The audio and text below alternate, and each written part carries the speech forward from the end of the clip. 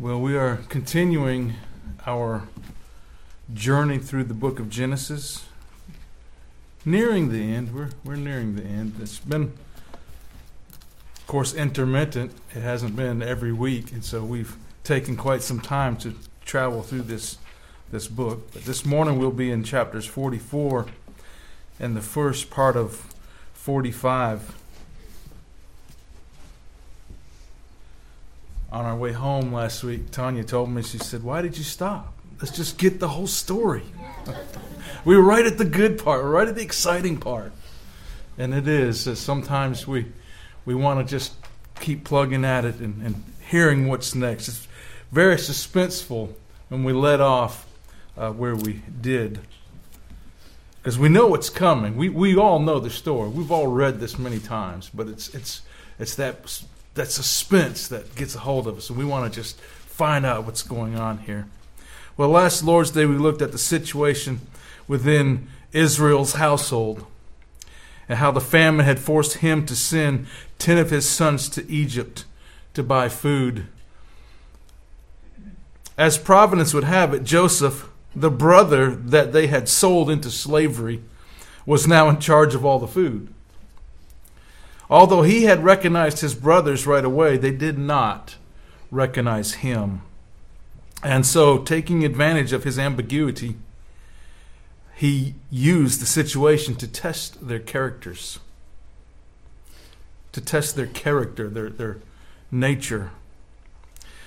We left off, they had finally convinced their father to let them take Benjamin with them on this next food run to Egypt, because they knew they couldn't go back without him. And they needed the food for the survival of their families. And so we saw where, rather than lock them all up into prison again, he brought them to his house and he fed them. There were several things that we noticed that kind of astonished the brothers. First of all, they were all seated in the perfect order from the oldest to the youngest, and that they were kind of wondering, how did these Egyptians know that?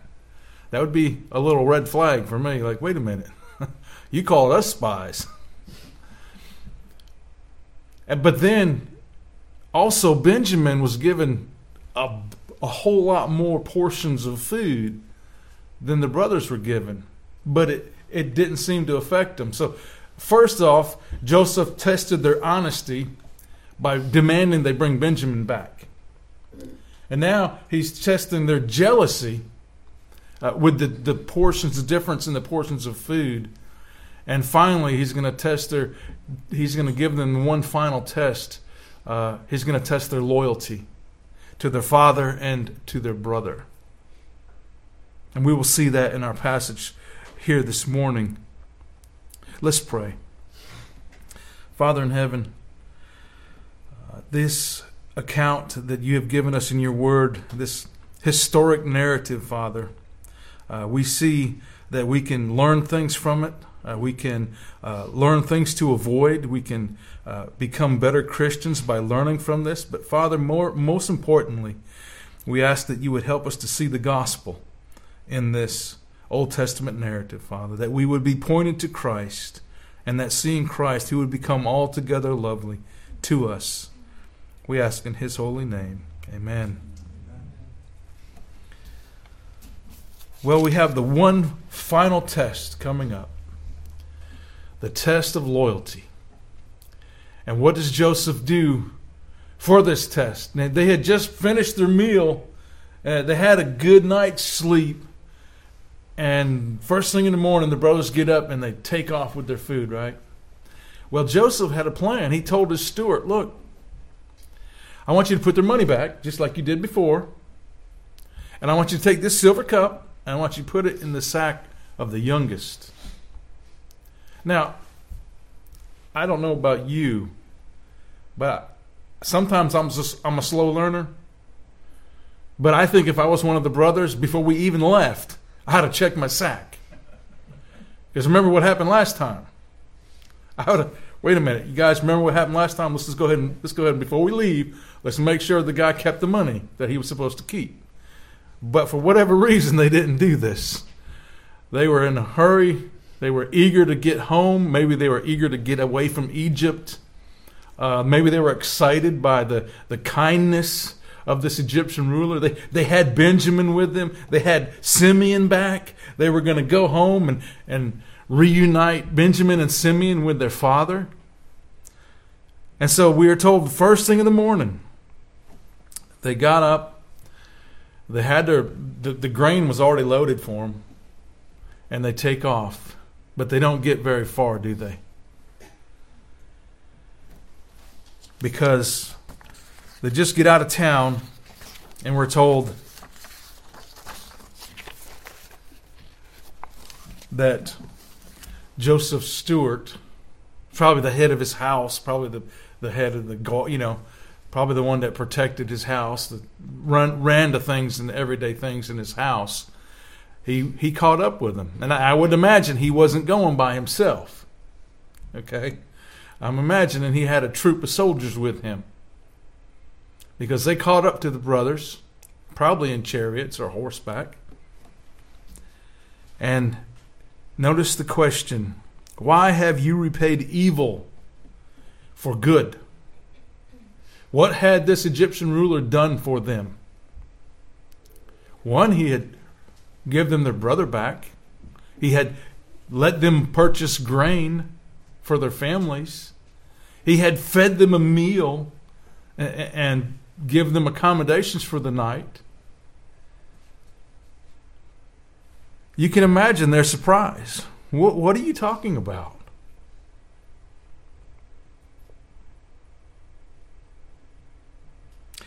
Notice, they said to him, why does my Lord speak such words as these? Far be it from your servants to do such a thing.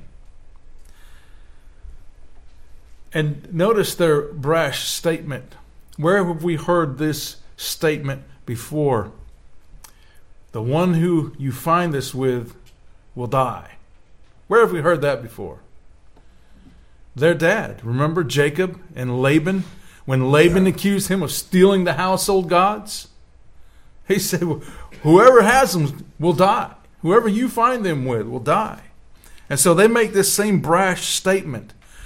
That he will die, and the rest of us will become your slaves. And the steward says, no, that's not necessary. Just the one who has the cup will be a slave.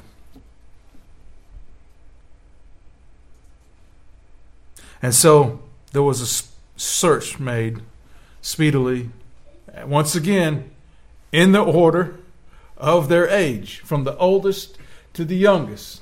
And we know the story. Okay? They would have probably been worried as soon as they saw Reuben's sack because, one, his money was in there. And then they started going and all their money is in there. And then they get to Benjamin and there's the silver cup. What did these brothers do? Well, a typical Hebrew sign of consternation. They tore their clothes. They loaded their bags. And they turned back to the city to face the music. Why is this important? Why is that act very important? This is the exact time and place where they could have abandoned Benjamin and went on their way. Just like they had abandoned Joseph when they threw him in the pit. And then changed their mind and hauled him out of the pit and sold him into slavery. They abandoned him. This here is the moment of the test. Will they abandon him or will they not? And of course, to the very man, they load their sacks back up, their bags of grain, and they turn around. Rather than abandoning Benjamin, they all head back to face the music. One Bible commentator writes, the brothers had come to life's greatest crossroads. What would they do with Benjamin? Would they compound their wickedness and toss him to the wolves as once they had sloughed off Joseph? Or would they take their stand for Benjamin? Without a moment's hesitation, the stricken men cast in their lot with Benjamin and prepared to share whatever fate was in store for him.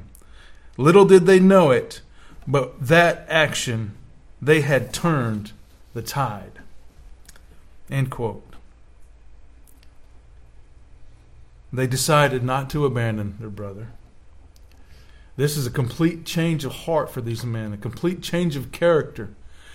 Just a few chapters ago, in chapter 37, we see these calloused, hateful, jealous men sell their brother into slavery. First, they plan to kill him. And then they decide, no, we'll listen to Reuben, we'll just throw him in a pit and let him die. He would die probably in a couple of weeks of starvation, probably sooner than that with lack of water.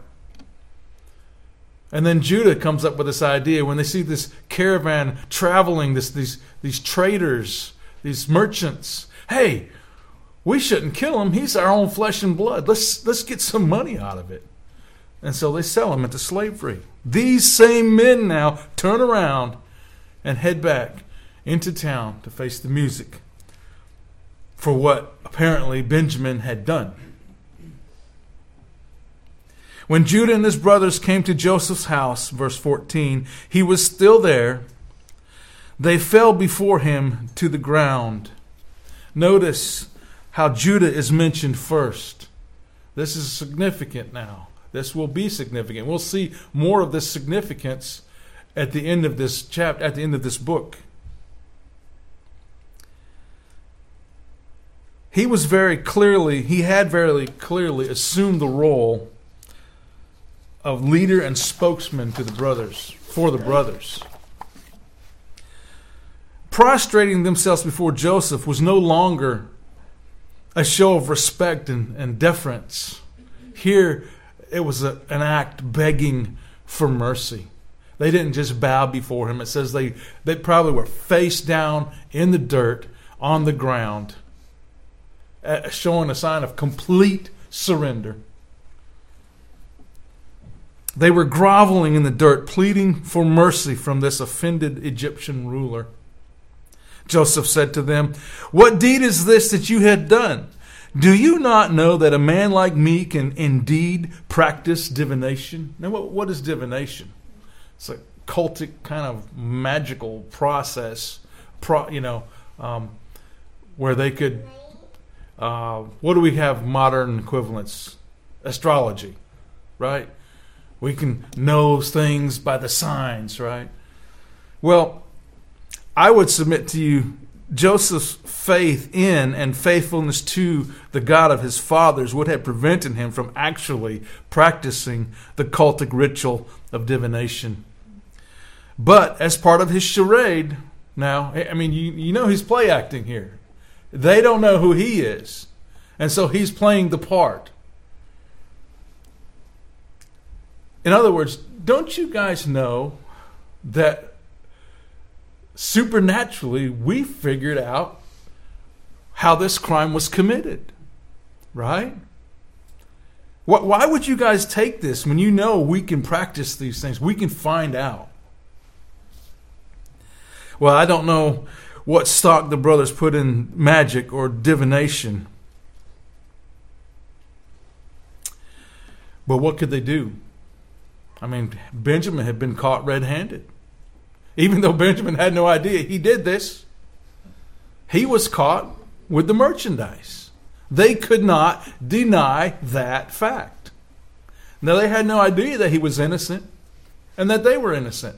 All they knew was he was caught, and he was their responsibility. Judah does not try to argue their innocence, but rather bargains for their lives. And Judah said, "What shall we say to my Lord? What shall we speak?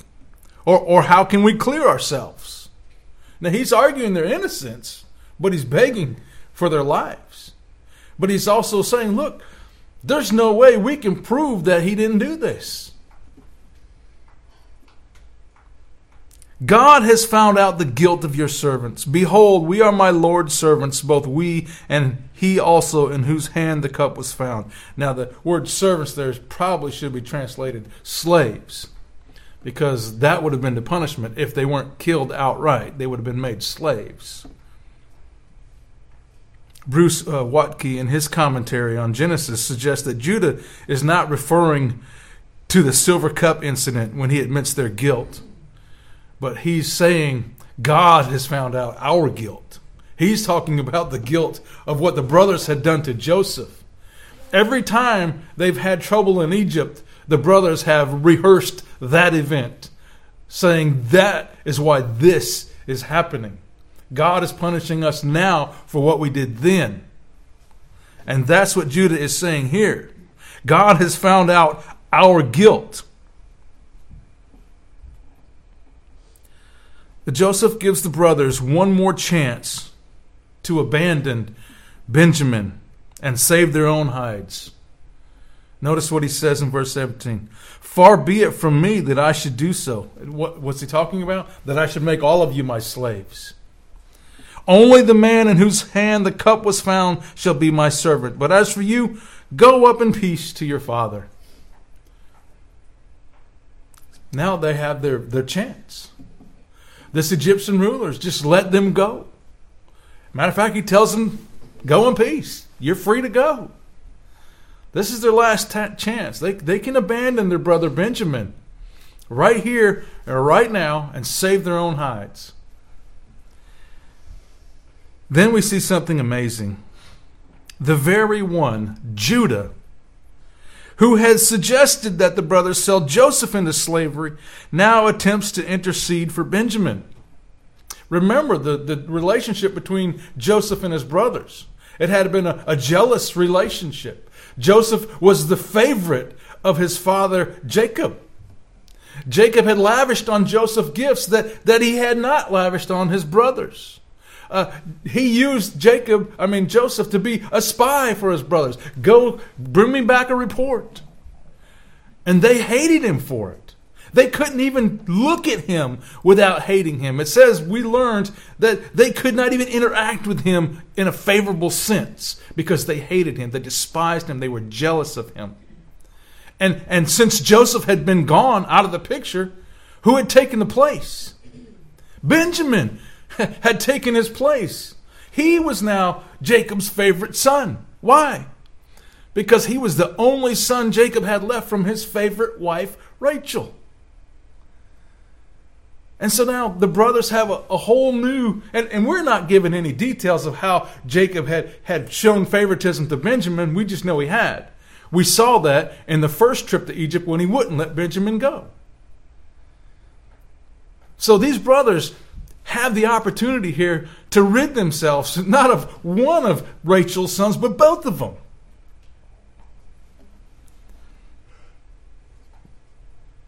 And Judah steps up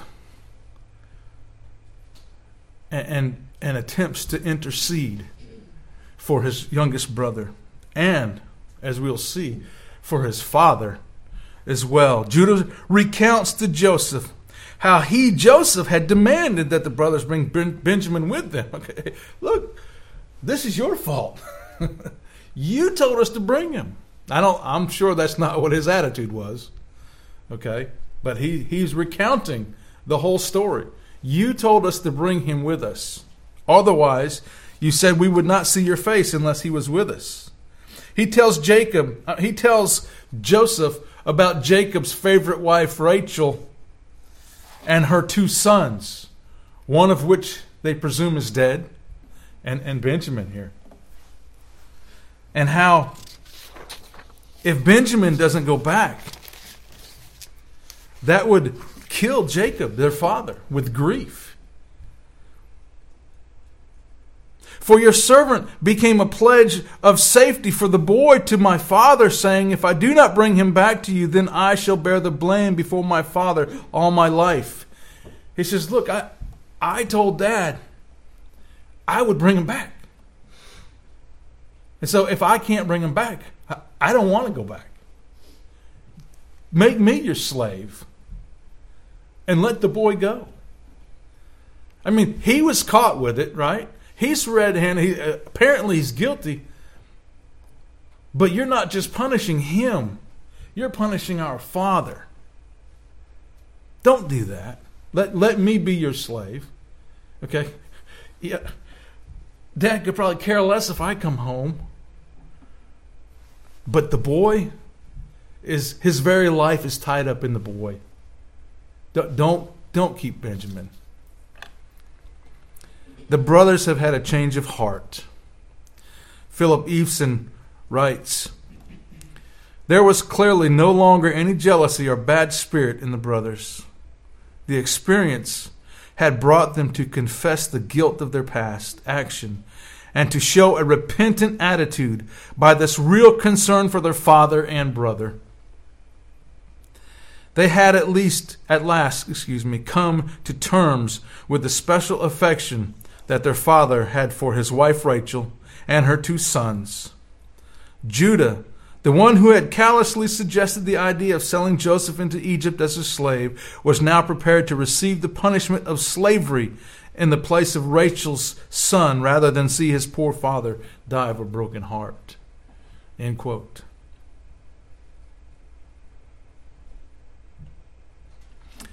Here we see also Judah's intercession take a prophetic turn and gives us a glimpse into the future. Eveson continues. He says, for the first time we see Judah directing us to the truth concerning the promised seed. He offered himself as a substitute for his brother, Jesus Christ, who is from the family line of Judah, offered himself as the perfect substitute in order to release his brothers from slavery to sin and Satan. End quote. And so we see this small act of intercession pointing forward to the great act of intercession, which would make Judah what we call in typology, right? A type of Christ, or a type pointing us to Christ. Although Judah making intercession for his youngest brother is a type of Christ, there are also several glaring differences. Whereas Judah intercedes for one, Christ intercedes for many. Judah's intercession, though noble, turned out to be unnecessary because Joseph had no intention of keeping any of the brothers as slaves. Christ's intercession is absolutely necessary because we are all enslaved to sin.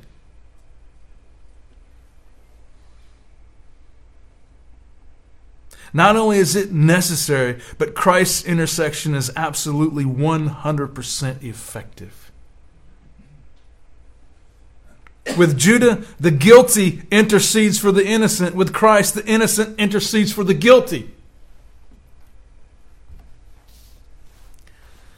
Jesus, during his great high priestly prayer, which we rightly call the Lord's Prayer, not the model prayer, but his actual prayer,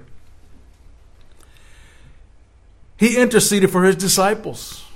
But not just for his disciples. He intercedes for us in that prayer. I do not ask that you take them out of the world, but that you keep them from the evil one. He's praying for their protection and our protection, right? Christ says, they are not of this world, just as I am not of the world. Sanctify them in the truth. Your word is truth. He's praying. He's interceding for our sanctification. How do I know it's for us as well? He continues, I do not ask for these only, but also for those who will believe in me through their word. He's praying for everybody that believes in him through the word of God, through the testimony that the disciples had and that they have given to us in God's word. That's intercession. How about Christ's intercession on the cross? When he was accomplishing the Father's very will and dying in the place of sinners, what did he say? Father, forgive them, for they know not what they do.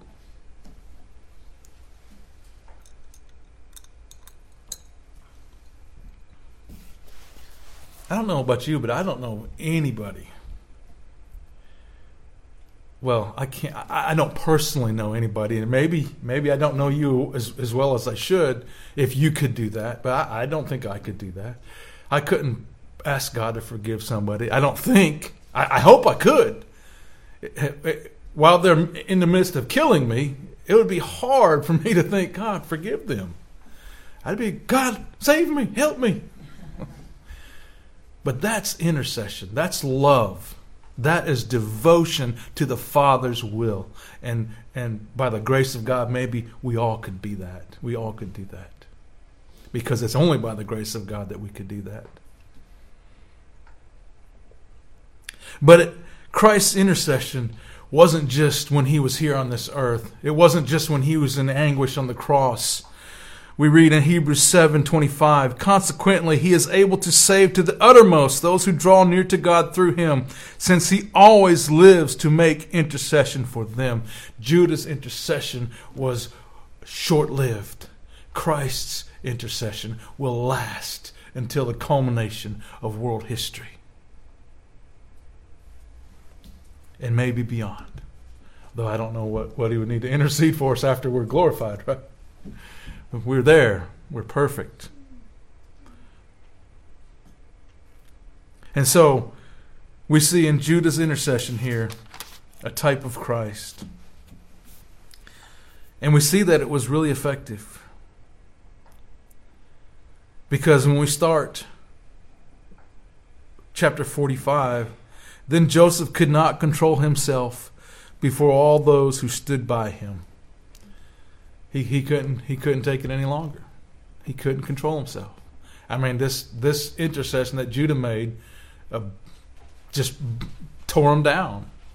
He knew right then and there that these were changed men, and he couldn't for another second keep his identity hidden from them. He wanted so much to just hug their necks, as we will see.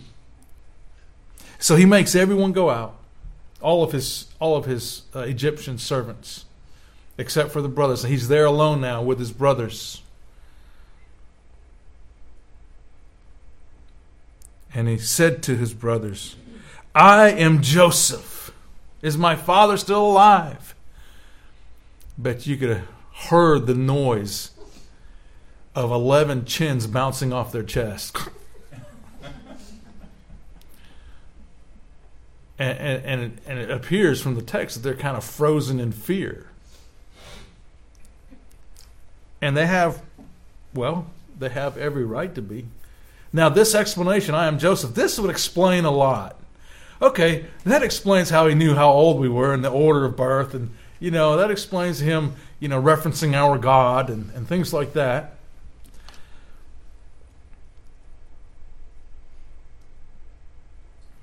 But they were dismayed at his presence. They were afraid.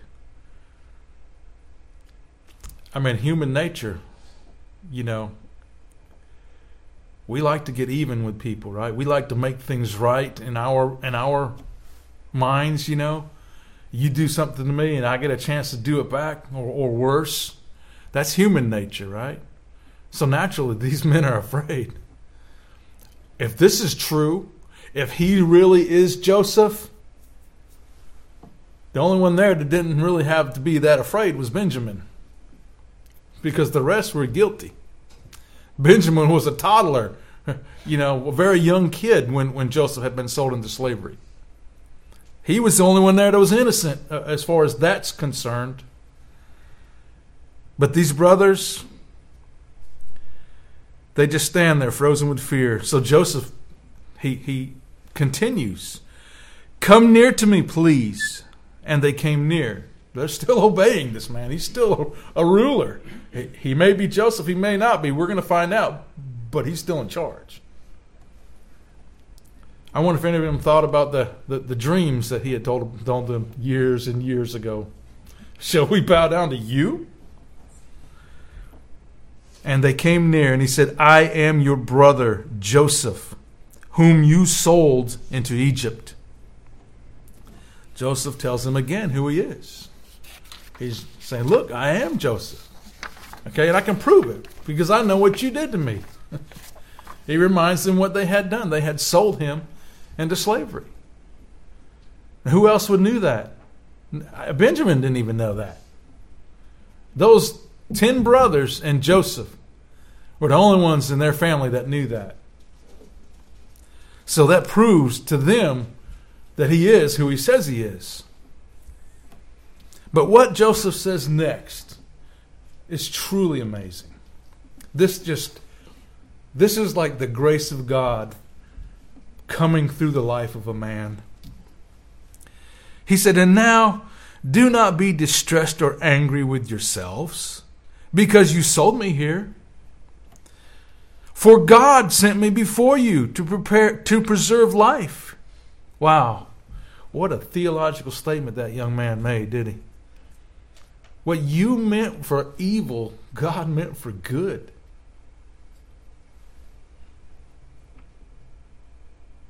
For the famine has been in the land 2 years, and there are yet 5 years in which there will be neither plowing nor harvest. And God sent me before you to preserve for you a remnant on earth, and to keep alive for you many survivors. So it was not you who sent me here, but God. He has made me a father to Pharaoh, and Lord of all his house, and ruler over the land of Egypt. So it was not you who sent me here, but God sent me here. Don't hate yourselves. Don't be angry with yourselves. You know, I've forgiven you. You forgive yourselves. And know this, it was God. God is in control. God is sovereign. He's the one that did this. And he did it for your sake. Wow, that's another thing that's really hard for us in human nature. This shows Joseph's godly character.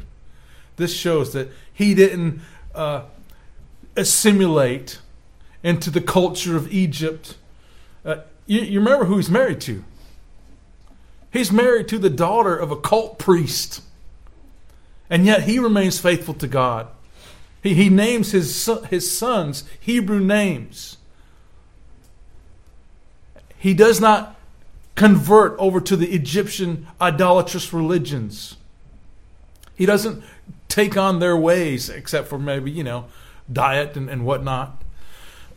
Remember, Israel didn't get dietary restrictions until Exodus, right? And he shows his faith in God by telling his brothers, God did this. And God did this for you. Isn't that what we tell people about Christ? God did this. You know, when a person gets saved, when a person is saved, I don't like the term, get saved. When a person is saved, who are they saved from? People will say, well, they're saved from the devil. No, they're saved from God. It's not the devil's wrath that punishes people in hell. It's God's wrath that punishes people in hell. And when they are saved, they're not only saved from God, they're saved by God. Because it's only God who can save the lost. And they're saved for God. So you see, in all this, God is central. God is the object. He is the object of worship. He is God. So we should proclaim, just like Joseph does, what you meant for evil, God meant for good. And that's the story of the cross.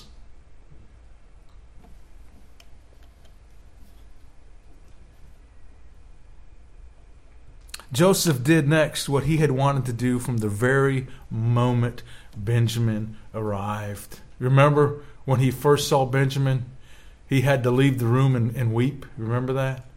He's been wanting to do this now since he first saw Benjamin in Egypt. He fell on his neck and he wept. And he kissed his brother, and Benjamin wept on his neck. They finally had this tearful, joyful reunion.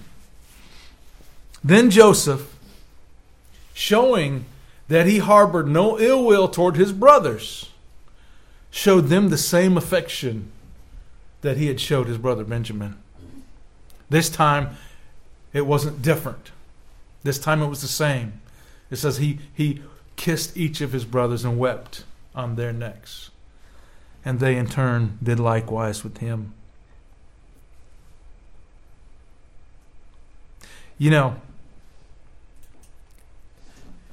Peter in the New Testament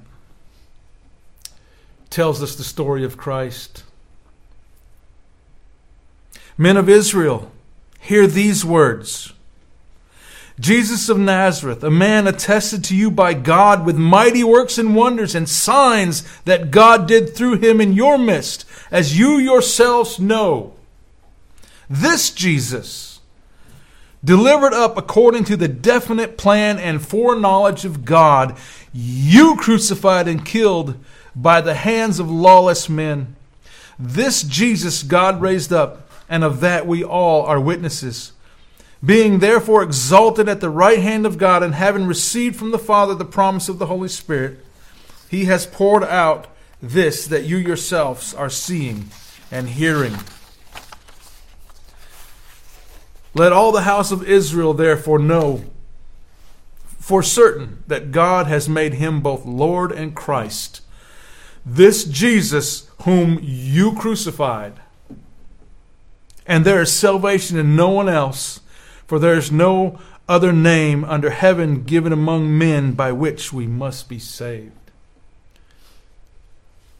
What lawless, wicked, sinful men meant for evil, God meant for good. Because it's only through the sacrifice of Christ that lawless sinners can be made whole. That lawless sinners can come to the saving knowledge of the Lord. That we can be forgiven. And one day we can be in the very presence of a thrice holy God through the blood of Christ, in which we will, in a few minutes, consider it more carefully when we partake of the Lord's Supper. In our passage today, we have seen a complete turnaround in the 10 older brothers. They went from being jealous, rough, hateful men, vengeful men, to become respectful and caring about their father, respectful and caring about the youngest brother, to the point where they all are willing to face the music for what supposedly Benjamin had done. They have become honest, respectable, and compassionate. We have seen that the forgiving nature of Joseph is something that we can learn, right? It's not something that we can learn. It's something we must do. What does Christ tell us? Forgive as you have been forgiven. If you don't have a forgiving spirit about you, there's a good chance you don't know the forgiveness of God in Christ. Because God forgave us in Christ, we are to be forgiving. Joseph had every reason to be angry with his brothers for what they did. He had been sold as a slave, and then he had been imprisoned wrongly for many years, all because of his brothers. And yet he was forgiving.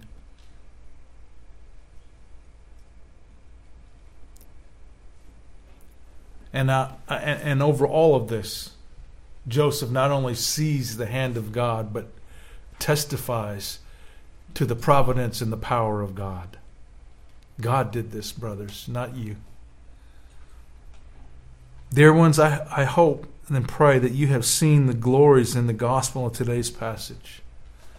The glory that is in Christ. And having seen, you are now even more desirous to partake of the Lord's Supper today.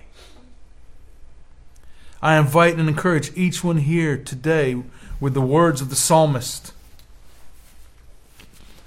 Oh, taste and see that the Lord is good. Blessed is the man who takes refuge in him. If you don't know Christ as Savior, flee to him today. Take refuge in the only one who can save you. Let's pray. Holy Father,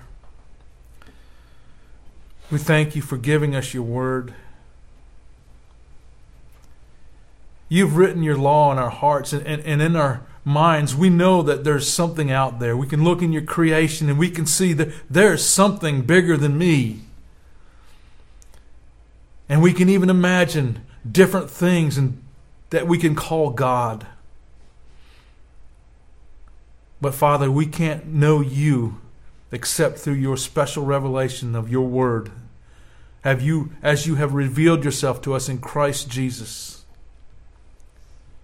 We thank you for being such a magnificent God, such a compassionate and caring God, such a holy God.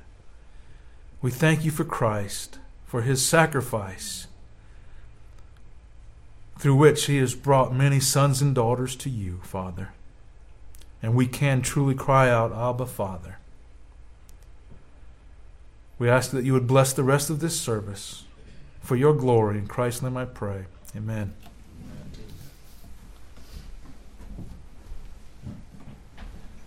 You'd stand and sing with me hymn 303.